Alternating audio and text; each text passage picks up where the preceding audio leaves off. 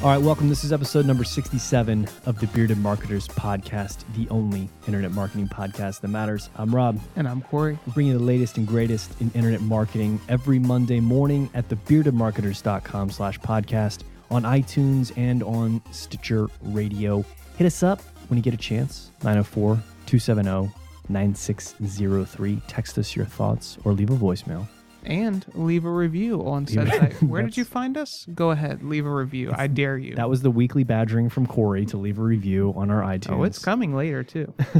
Don't you worry. Feel free to hit us up with any questions, comments, complaints, love stories that you have. We do love to get feedback from listeners for topics they'd like us to cover in future upcoming episodes.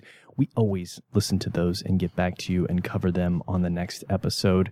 Speaking of topics on episodes, we've got an amazing lineup today for you. We're recording this on the eve of the birth of America. Of the Republic. The Republic of America. Right on the heels of losing in the World Cup. Yeah, exactly. That's the problem. I didn't want to talk about that. I had to bring you down a little bit. We're trying to get out of the office, but we're going to stick around for this. Mm-hmm.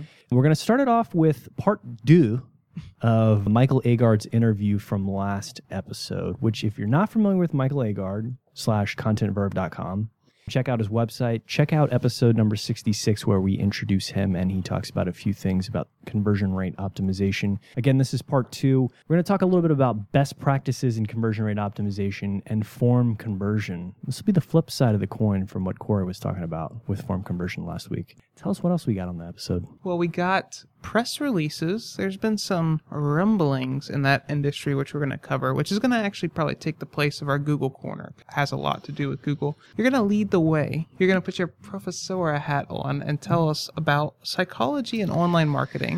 And then wrapping up the episode, there's also been some buzz around Bitcoin. And us as marketers, how do we need to potentially look at that from not only the conversion standpoint, but what is it worth for our marketing efforts to potentially take on a currency like that, but also some of the ramifications that might be present. So let's go ahead and kick it off with our favorite Nordic Viking, Mr. Aagaard, coming back for part 2. He didn't have enough of us in just one episode. He had to come back. Before we get in, we cannot commit the sin of going 67 episodes without talking about what we're drinking to get into the mood to bring you the latest and greatest in internet marketing. I'm doing a whiskey and Coke. Okay. Well, bourbon. It's Buffalo Trace, so that's all we have here tasty. in the office. And then I'm doing one of your recommendations, Talisker 10. A little bit on the peaty side, very smoky, but not Lefroy like I'm burning tires in my mouth. Like you're going to smell like it for the next 2 days. Right. So let's go ahead. All right. Kick it off with the Viking. Back to Michael Aagaard from ContentVerb.com fame. You know, best practices is something I think we like to rag on a lot here on the podcast. Never get tired of it. Yeah, we like to bring up benchmark guides, numbers, things like that, tips, and then wreck them. So I wanted to ask Michael what he thought of best practices in conversion rate optimization. Best practices kind of suck because, we're not trying to do what everybody else is trying to do. We're trying to do what's best in the particular conversion scenario that we're working on. And instead of just saying, oh, so these guys, they tested, a green button and it performed better than their red button, so we should only use green buttons forever.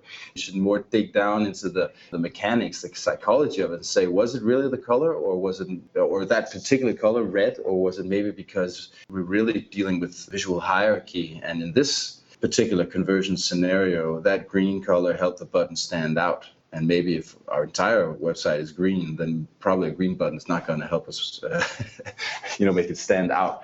So that's really what we're trying to do. And that's why data-driven testing and optimization is such a huge part of optimization, because we're not trying to just guess what's best. We're trying to actually be scientific and find out what is best in this particular conversion scenario. So we can get inspiration from others, from their work, but we need to adjust it. We need to find out if it actually works for us also. Because just because it worked on Amazon doesn't mean it's going to work on our site. It doesn't even mean that Amazon is doing everything correctly, for example. I mean, there's a lot of other things influencing why they're a huge success. Another thing I wanted to talk to him about was form conversion, because I think that oftentimes That's what we focus on when we do conversion rate optimization. You know, it's sort of the biggest pain point for most people. It tends to be the easiest thing to focus on too with conversion rate optimization. It can be kind of difficult and a bit of an art to try to optimize messaging and the marketing angles and things like that. But forms are pretty straightforward for the most part and apply across a few different industries. So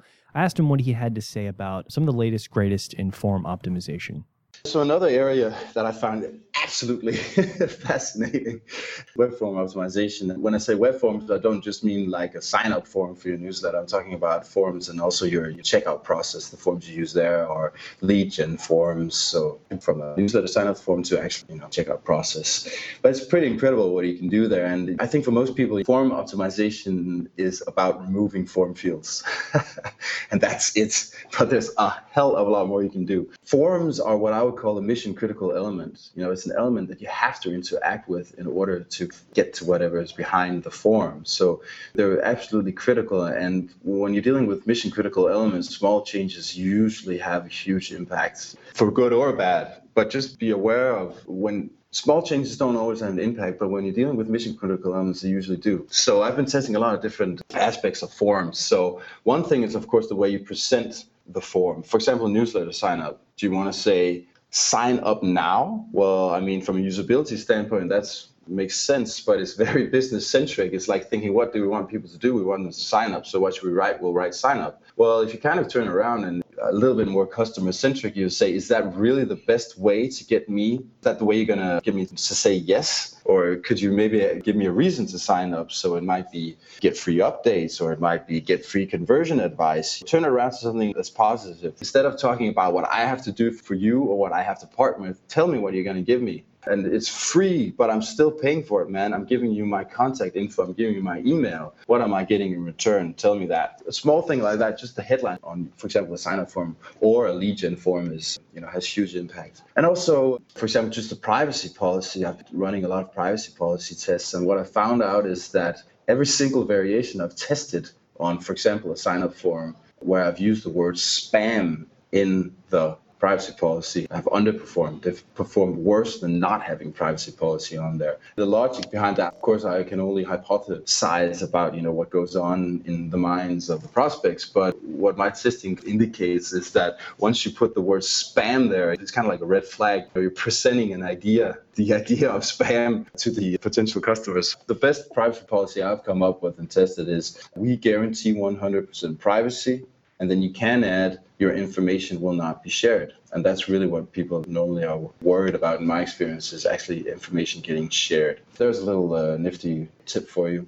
And also, with longer forms or with checkout processes or lead gen forms to get a little bit longer, it's almost like marketers think that people get up in the morning all excited about the idea of filling out forms. So they're like, well, we already got them all the way through these 11 steps. So the last 5 steps, we're going to pull them through in this horrible form that doesn't matter because they've already made up their minds. I'd reverse it and say that's the absolutely most critical part of the whole website. For many e-commerce platforms, they spend so much time optimizing the rest of the website and getting people up to the checkout. And then they just forget about the checkout experience. And that late in the conversion funnel, every little lift you get is money straight to the bank. So I'd say with e-commerce, for example, start by making sure that the whole checkout process is seamless. And there's a lot of different things that have impact in form optimization. Just the alignment of your field labels, for example. There's a big difference between having in-field labels, having them top aligned, having them left aligned, having them left aligned to the right. There's so many different little things that help make it easier just to get through the process of filling out the form. And of course, don't ask for more than you have to. So filling it or removing form fields is, often a quick way of getting more people to fill them out. But I'm all over the place right now, just firing different ideas. But if we get back to form labels, think about what you're asking. I've performed a couple of tests right now with unusual forms. You're asking for information that people are not used to, and actually asking questions. I've seen that help. So instead of, if it's something that people are used to, just email and name or whatever, that's going to make sense. They can decipher that right away. But if you're asking about stuff they're not used to, can't really get into the particular case study because I haven't gotten that one. It was a website where the lead generation form was pretty advanced, a lot of form fields, and they were asking for information that people weren't used to. So I'm just saying, kind of like barking orders or whatever, we're actually asking them questions. So instead of just saying, email, we say, what is your email address, and kind of follow that way. Of course, this is a bad example because I can't talk about the client, but just to put the idea out there. So if you're asking people for something like, I don't know, a meeting at some point in time, instead of saying time or whatever, or date, you could say, when do you want to hold the meeting? At what point do you want to hold the meeting? And I've seen that work sometimes, that people, instead of having to kind of decipher what do they mean by that, when you ask them questions, they'll simply answer the question in the form field. So that's a little trick right there. And also make it easy to get an overview of the whole thing. If the form is in 3 parts, make sure that you actually write it at the top so you know, okay, I can expect to go through 3 steps. And this is just basic stuff, but I see a lot of people forgetting that. I worked with a client on the 3-step lead gen form where they said, fill out these 3 easy steps. And in each step, there was like 50 form fields. And it's like, you telling me that it's easy doesn't make it easy. So let's focus on actually making it easy instead of trying to persuade people to think it's easy. And also another thing, so there's this rule of thumb that the more steps you have, the more people are gonna exit from your checkout. And well, while that seems logic, that's not really what it's about. It's not about removing steps. It's about making the experience as simple as possible. And I've recently worked on several different cases where a 1-step form underperformed as compared to a 3 or 5-step form. And that's because if you have a lot of information, you're going to have a form that's going to be ridiculously long all of a sudden. And from user testing and session recordings and actually testing it afterwards, what often happens is that people, they just get overwhelmed when they can see 150 form fields or whatever on one page. And it's actually easier. It makes it more simple that you can see, okay, so here are 3 different steps I have to go through. And on each one, there might be a couple. So there's this guy called Luke Rublowski who's written an incredible book on form optimization. And I like his approach because he's saying, so the whole question of when do you have 1 step, when you have several steps, he says every time you start a new story or new narrative, once you jump from one area of questions to another, then it makes sense to have a new step. And that's kind of a form optimization principle that I subscribe to. And then I say the basic premise is that, nobody loves to fill out forms. So let's just make it as easy, as simple as possible for them to do it. And that comes down to the way you design your forms. Always some good advice and tips from Mr. Aagaard. Hopefully we'll have him back on shortly with some of the other things he has cooking on in his lab. But again, thank you so much for your time. Again, if you want to check out Mr. Aagaard, contentverve.com is his, I would say, labor of love. Definitely some great content on there. Also, if this is your first episode with us or you didn't catch last week's episode, I would recommend going back and listening to that as well. He has some really good, interesting findings that he discusses around pop-ups, which we all know how Rob and I feel about both of those. But he's been doing some testing around that, particularly around not just pop-ups, but this new budding industry, which is called exit intent. And how well does that work? No spoiler alerts. Damn, on this, I almost spoiled it. So give that a listen to. But we're going to move right along into press releases. So we're going to first talk about what is the state of affairs. And then I wanted to talk a little bit about what people typically don't discuss about press releases, which is going to wrap into some of the experiences that we've had with them. How about first, when you even say press releases, what are we really talking about? Because, maybe for someone who's not familiar with press releases in the SEO industry, press release may not be what you think. Probably the only thing you need to take away before we get into this is that press releases in the internet marketing world for a long time were BS, hack, link building, SEO techniques. There were a lot of providers out there that were doing it pretty much to spam your press release out to a bunch of crappy websites that no one was reading. And it wasn't what many people may think a press release is, which is actually sending it to people in the press. Right. Right. So it wasn't that. Right. So to further clarify, in the past, how you could use and leverage press releases, let's say you had a site, Mike's Island Drinks, and you wanted to build a link profile so you could rank higher in organic searches. What you could do is hire some of the PR firms out there, write up a press release with links to your site, and they would essentially disseminate that to thousands of sites out there. And in the past, when Google and Yahoo and these types of search engines were less sophisticated, they started counting these links as backlinks to your site, thus making your site have higher authority with these search engines, better ranking, things like that. So that's really kind of what Rob's talking about. It was used as a spam method to increasing kind of your site's authority and backlink profile. The PR industry has really had to evolve. There has been some efforts by the search engines to, number one, squash that backlinking trick that many sites were using. And really to kind of put things in perspective, their most recent efforts and this Panda 4.0 release, which was in late May, probably even people that haven't done press releases have heard of PR Newswire. I mean, it's a fairly large service and industry. I think they were the OG. But to put things in perspective on how little Google is starting to value some of these services, post Panda 4.0, their organic visibility has dropped 63%. Bam. Boom, in your face. So there's been this conversation that has percolated from this data point. What is really the point of online press releases anymore? Don't get my cheaty backlinks anymore. Now it's also getting less visible. The search engines are just valuing this less and less.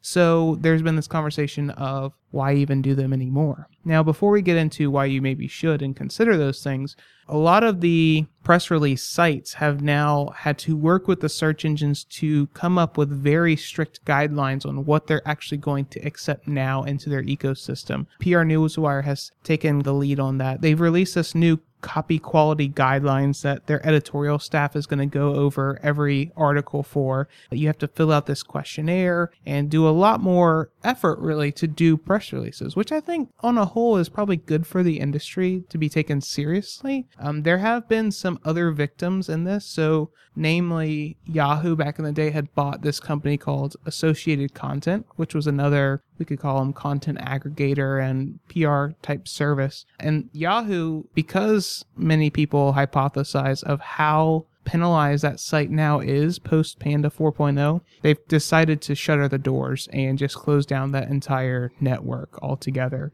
So it has really shaken up the content market quite a bit. But to be honest, that was actually Google's intention. You know, they wanted to clean up their results. They wanted to get more legitimate companies that are doing real efforts to get into search and potentially move away from these more antiquated ways on signaling authority to these search engines. And I think what Google is trying to bridge the gaps of is looking at old established sites, authority sites, but also taking into account that trends change and things get hot and there's this velocity of results and cultural phenomenon that happens that they have to be able to adapt to as well. So there's this interesting balance that they're having to take more into account. And I think that these type of efforts might be helping bridge that gap a little bit more. Now, to whether or not you should use press releases or not, much like benchmarks, we can't give you a definite yes or no. But at least in our experience, and I think you've particularly had a lot more experience in this than I have, but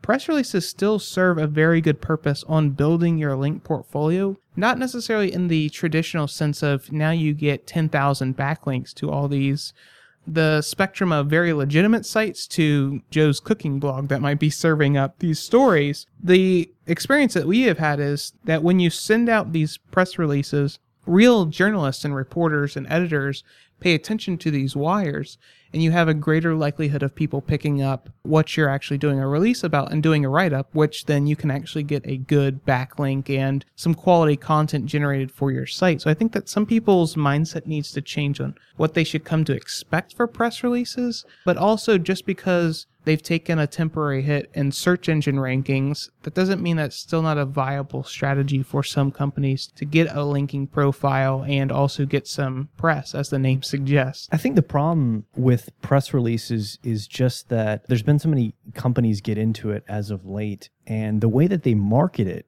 is as this very turnkey, just throw $500 at us and we'll throw your press release in front of all of these very important people that write for important newspapers and magazines and things like that. But that's just not how it works. I mean, think of it from the other end of the spectrum. I mean, if you were someone in the industry writing for a magazine or newspaper and you were connected into some of these press release feeds, I'm sure you're inundated with thousands of bullshit, BS articles every day. You're not going to read that. You're not going to pay attention to that stuff. The barriers to entry just need to be upped. It sounds like PR Newswire is moving in that direction because it'll clean out a lot of that crap. I think that press releases can still work. The caveat is you actually have to have something important and newsworthy to be sharing, which most unfortunately, websites out there trying to do press releases, you don't have anything that anyone cares about. Let us know what you think about press releases. How many of you out there actually still use them? What are your thoughts on them? Maybe your experiences. Let us know. So we definitely like to keep the conversation going because it is an interesting part of the online space that because there's been so many more new people to this space, a lot of them don't have a ton of experience into it. So I think that some of our older, saltier people can maybe lend some experiences or instructions to maybe the crowd that are just new to things and really don't even know what we're talking about. Moving right along, Professora Roberto, let's talk about some psychology and how that has to do with marketing, which is all about marketing, to be honest. Yeah, we work in internet marketing. Just like I was talking about with press releases, we like turnkey solutions. I don't want to have to think about what I'm actually doing, right? Mm-hmm. An important thing to remember is that psychology is at the root of a lot of the things we do in marketing, even if we know it or not. I came across this article on econsultancy.com on their blog. They talked about 3 specific sort of tactics that we use oftentimes in marketing that have their roots in psychology. And I just wanted to run through a couple of them really quickly and then maybe spend a little bit more time on one of them in particular because I think it's kind of interesting. But the first one, which I think we all use all of the time, it's social proof, right? Having the little count numbers of how many people have tweeted our article or testimonials from people who have loved our products. I mean, social proof is something that we use on virtually every marketing type of campaign that most internet marketers run these days. Look at some specific examples if you're not quite sure of exactly maybe how social proof can be used. You can head over to this eConsultancy blog post, which again, we will tweet out. So by the time you're listening to this, you can follow along. Another one I wanted to talk about was anchoring. And this is a kind of interesting one because you oftentimes see this used in the real world. Anchoring simply means, I'll just throw an example at you. So an easy one to keep in mind is, let's say I'm purchasing a software as a service from some website and they have 3 packages. One is $9 and they call it the value package. Mm-hmm. One is $20 and it's whatever the medium package. And one is $1,000 and it's some pro package, right? Sure. The point of having schemes like that is oftentimes to get most people in a scenario like that will choose the medium one, right? And it's can't not be a loser and get the lowest. Come on. Exactly. There's a lot of psychology that goes into setting the expectations of users by having maybe a lower cost product/service package, whatever it is, that maybe doesn't really fit the qualifications for a lot of people, but sets the price expectations in people's minds so that now this medium one looks like it's just slightly more expensive than this but I get all low-cost this other one. stuff. But it's drastically underpriced from this insanely priced one, right? So you're setting expectations in people's minds by anchoring their thought processes around, and I'm talking specifically about pricing here, but this can be used for a lot of different things. You're anchoring them around other things that they can then relatively look at. How is this actually priced in the market? So you can sort of set those expectations in people's minds. So that's another one. Number 3, though, I want to talk about this one a little bit more. And this one is loss aversion. I'm going to read you straight off Wikipedia. Okay, so in economics and decision theory, loss aversion refers to people's tendency to strongly prefer avoiding losses to acquiring gains. So in marketing, the use of trial periods and rebates try to take advantage of this tendency. Put more simply, I guess you could put it like this, is so that loss aversion says basically that someone who loses $100 will lose more satisfaction than will a person who gains $100. Gotcha. In satisfaction. Okay. So they're not equal. Exactly. There's a greater Losing sting. hurts more than winning wins. Alec Baldwin. Exactly. That's a quote. I'm going to tweet that one out. Shit Rob says. That's one of them. All sorts of interesting ways that you could sort of message things. So an example would maybe be something along the lines of, do you word something as a $5, let's just say, discount, or as avoiding a $5 surcharge, right? Right. So you say shipping is free, or buy this and avoid our $10 shipping. Those different wordings actually have a massive difference in people's minds, according to this loss aversion theory. Other examples, so that was one specifically related to, shipping and whatever. So another example of this, and I'm sure everyone has seen this in the Expedias / Delta booking an airline flight of the world. I actually see this all the time on Delta. It kind of pisses me off because I feel like they're lying to me. But an example of this is, you're going to book a flight or a hotel room or whatever it is, and they have this huge red little icon arrow message box next to it that says, hurry, only 2 left at this price, or whatever it is. Or book in the next 15 minutes to secure this price. implying that you're going to miss out on this. There will definitely be losses involved if you don't take action. Again, though, I don't know how many other people feel that same way about, I almost feel like you're not being truthful with me because it doesn't feel right that that's true. Interestingly enough, though, it turned out to be true. Tested this recently with Delta. Right. Yeah, right. Booking a flight at the same time with a friend. I booked it like 30 seconds before they did, and they got screwed on the price because there really was only one left at that price. So I guess I can't be too mad because they warned me. That's another example of using that sort of loss aversion in people's minds to help push them over the edge and get those conversions. Let's move on. We're running out of time here. What else do we need to talk about? Maybe a little bit more fireside chat-ish Bitcoin. So there's been this buzz, especially if you're in online marketing, of course you're on the internet. So there's always a buzz. Yeah, you can't avoid the mention of Bitcoin these days from week to week. We won't necessarily go into what it is. I don't think we have the time and or it's the not really technical capability to understand. Well, I think even if I explained it, I don't think I'd understand it. Right. I own it, but I don't know. I don't know what it is I have. But really what we wanted to concentrate on is adopting that as a currency that you might take as payment. What would your business entail, or what does it need to think about in those instances? Is it even something you should be concentrating on? Yeah, there's been a few larger stores, I guess, recently. One in particular, Newegg.com. I think Overstock led the way with that. They were like immediate they were on a while bandwagon. Yeah.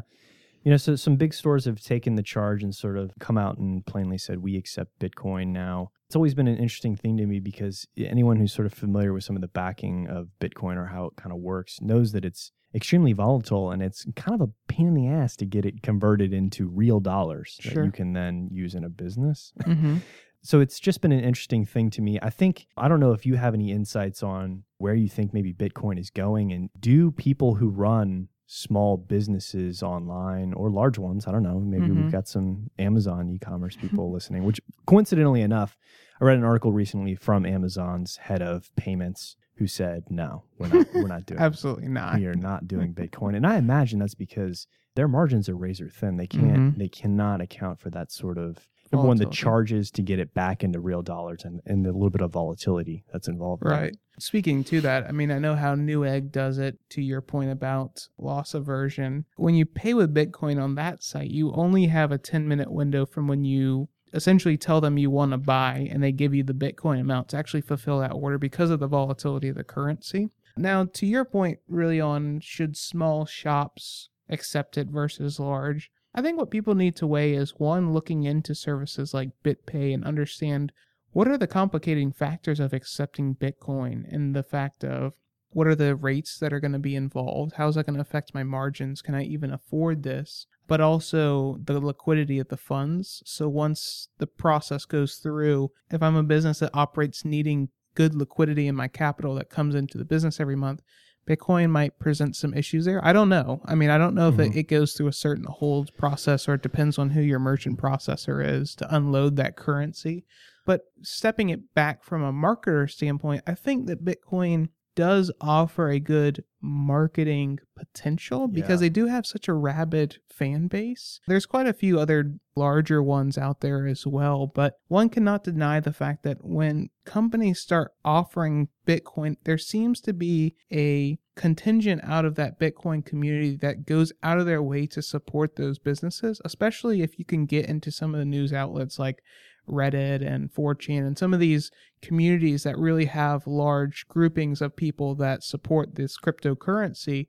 I think as a business, there is potentially something to gain to accepting that and having that community recognize it, because it's very grassroots in that they're trying to, one, grow their own efforts in Bitcoin, but they want to really support the businesses that are helping them evangelize this as a viable currency. So I think if I'm looking at things as straight a marketer standpoint, there is a very intriguing case to be made for Bitcoin. I think from a operation standpoint, or as a business owner, I think there's some more caveats that come into the conversation that I don't know if we could necessarily ignore or disregard.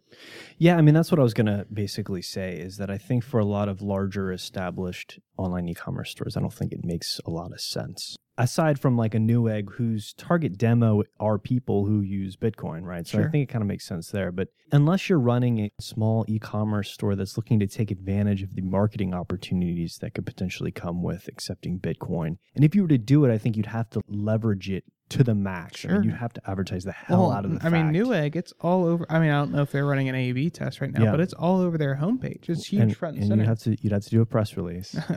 Just consult Rob on that. Yeah, exactly. I think there are some potential opportunities there depending on whether or not you are trying to actively attract that specific demographic who's out there using Bitcoin. As an odd side note, to me at least, it seems like a big pull for that currency is anonymity. But you're buying goods that are getting delivered to a physical address. So to me, there's this cognitive dissonance. We have this anonymity to purchase things, but I'm buying physical goods that I'm going to have to procure somewhere or pick up. Which, put your tinfoil hats on right now. This is a huge Mine push. are always on. This is a huge push by the NSA to link Bitcoin accounts to people's addresses and names. Gotcha. Got to the root of it. The you NSA, heard it here first. Newegg and Overstock are owned by the NSA secretly, and that's what this push is all about. And that's what we'll leave you with on episode number 67. Thank you so much for tuning in with us this week. We had a great time bringing you the news. First of all, if you like the show, which you should have. Here comes push number 2. Not yet. Not yet. We're glad that you enjoyed it. Share with a friend, a colleague, as Rob would say, a lover perhaps. Also, and here it comes, if you did enjoy it, give us some ratings on whatever application or program you found us on. Greatly appreciate it. It really helps us out. If you'd like to give us a topic, perhaps you listen every week and go, those beard guys, they're so smart, but they did forget about this. Or maybe you're struggling with something. The boss is yelling at you or you just don't know where to turn to solve a problem. You can either reach out to us on the website or you can give us a call, 904-270-9603, or reach out to us on Twitter. We're quite active there as well. But give us a shout out. We love hearing from the listeners, and we often get to any suggestions the very next episode because, again, we love hearing from the audience. You are why we do this. That and the drinking. But until next week, we will talk to you later. Have a good one. Celebrate America, and we will talk to you next time. Gia.